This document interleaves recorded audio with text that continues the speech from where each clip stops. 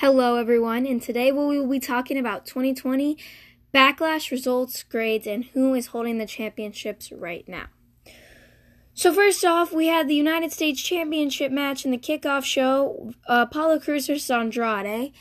And surprisingly, Apollo Crews defeated Andrade and got the United States Championship title. So that's interesting. Right now, actually, though, we have MVP who has decided to create his own title and say, hello, I'm going to be champion now. And him and Apollo Crews will be having a match during Extreme Rules on July 17th. The next match was a women's tag team match, which was Bayley and Sasha versus the Icons versus Nikki Cross and Alexa Bliss. But Bayley and Sasha Banks retained the titles.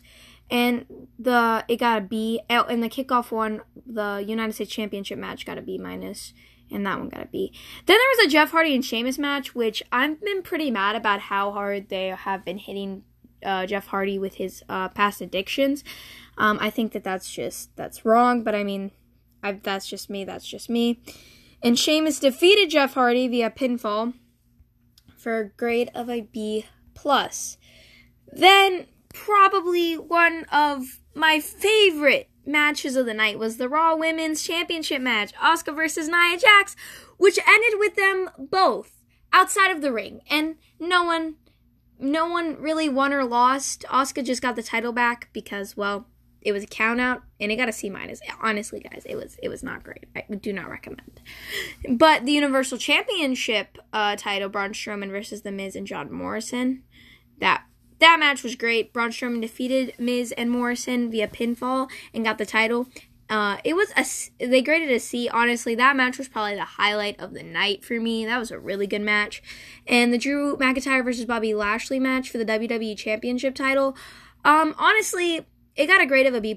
It was not that good. It was very predictable, in my opinion, but that's just me. And then there was the Street Profits and the Viking Raider brawl, where they brought across the whole entire Performance Center, which I also thought was a pretty okay match. It wasn't great, but I mean, it wasn't the worst, and that one got a C-. Now, the greatest wrestling match ever, Edge versus Orton, got an A+, and Orton won. He actually injured Edge in this match, which, I mean, I get. It was a very rough match, but it does deserve an A+. That was probably one of the best matches of the night. So, yeah. Thank you for listening, and I will get back to you after Extreme Rules.